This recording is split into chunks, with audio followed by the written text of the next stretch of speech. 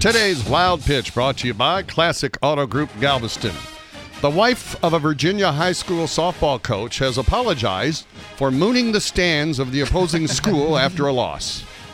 According to witnesses, 57-year-old Debbie McCulley strolled out to the pitcher's mound, pulled down her pants with her right hand, and exposed her right butt cheek.